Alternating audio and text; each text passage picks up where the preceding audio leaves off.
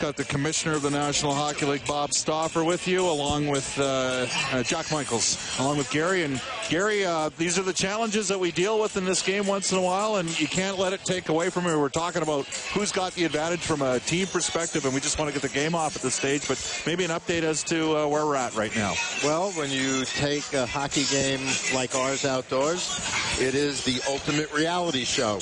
And you would think a beautiful day would be perfect. I mean, the temperature's great, but the sun's a problem, and it's a problem on two counts. The first is you don't want glare in the player's eyes. It can be dangerous. And secondly, too much sun on the ice will melt it.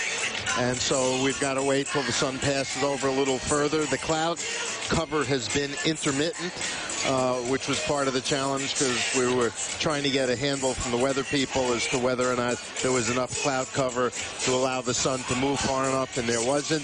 And if you look down on the ice now, you can see there are areas that there's just too much glare, and that's with the blankets on it. You take up the blankets and the light starts reflecting off the ice.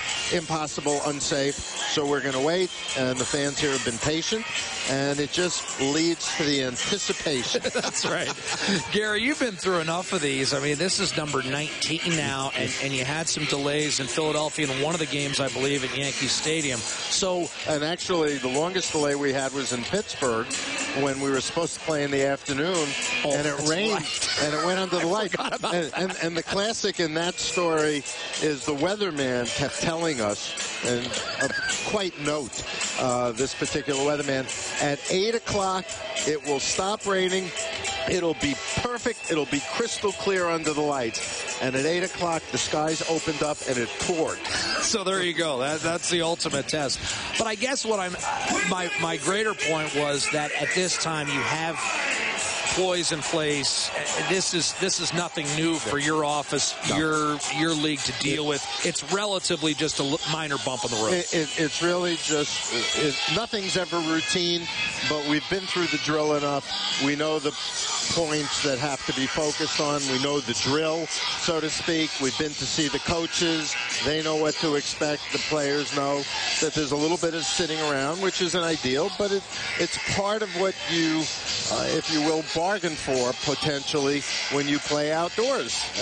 And again, that's part of the intrigue and unpredictability of this event. Gary, you know, the Oilers held the first one back in 2003, and I remember doing our... Boy, was it cold then. It was cold. It was, and that was a case where I think if it was, excuse me, a degree or two colder, we weren't going to be able to play because there were some health concerns. In the old cold air in the lungs or something? And the ice was much too brittle. But it seemed like, and I recall this because I was doing the afternoon drive show at the time, and we were getting guys on from out east all ripping Edmonton for this crazy idea of playing an outdoor classic in Edmonton on November 22nd.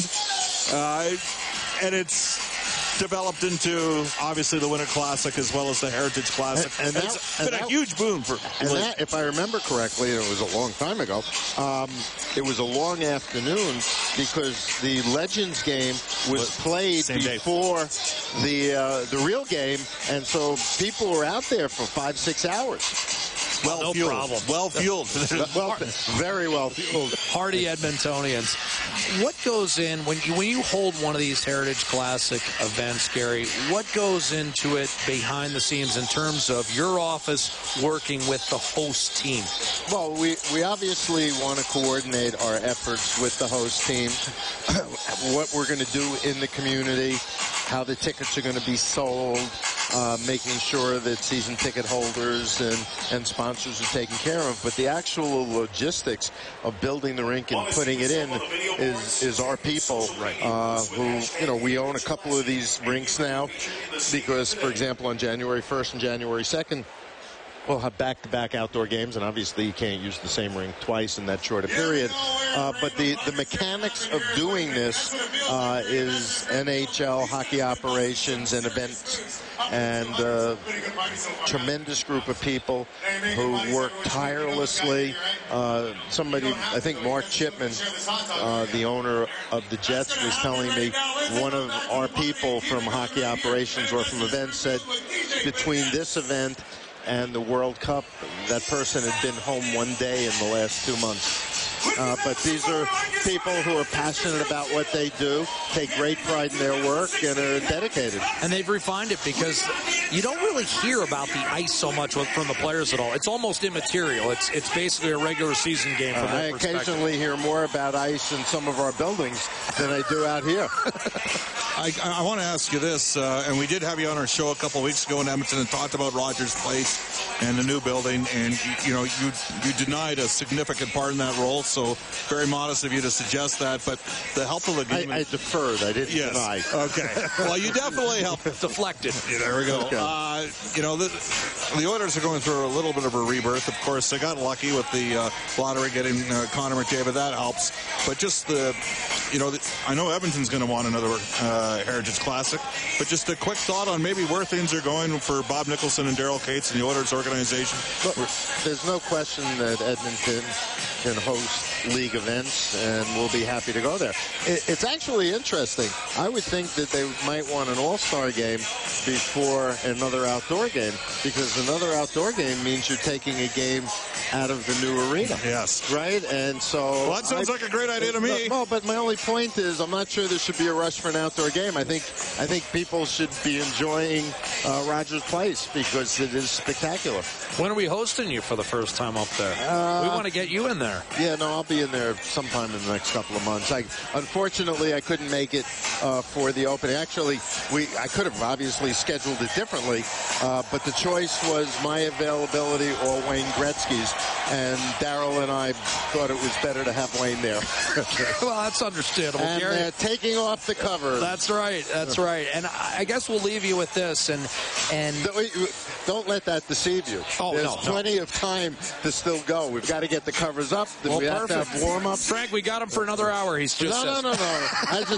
You made it sound like, let's get off. We got to give the lineups. No, but speaking of the lineups, and that's what I wanted to ask you about.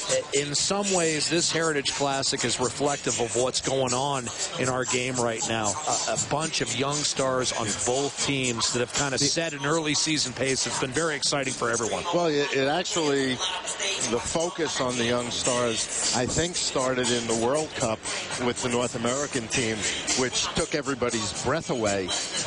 What I think you're seeing now, kids who are 18, 19, 20, they started learning the game after we changed the rules and we had better competitive balance and we opened up the game a little bit more than a decade ago. So they didn't learn a grinded-out game. They learned the speed and skill game, and that's what I think you're seeing with all these great kids. Well, and we saw that actually, the other thing, I recall 84 and 87 after those Canada Cups. Players that played in that event came out firing as well. And I think absolutely. Huge benefit to them as well. It's all good. See, but look at the rink. You see the way the sun is on it?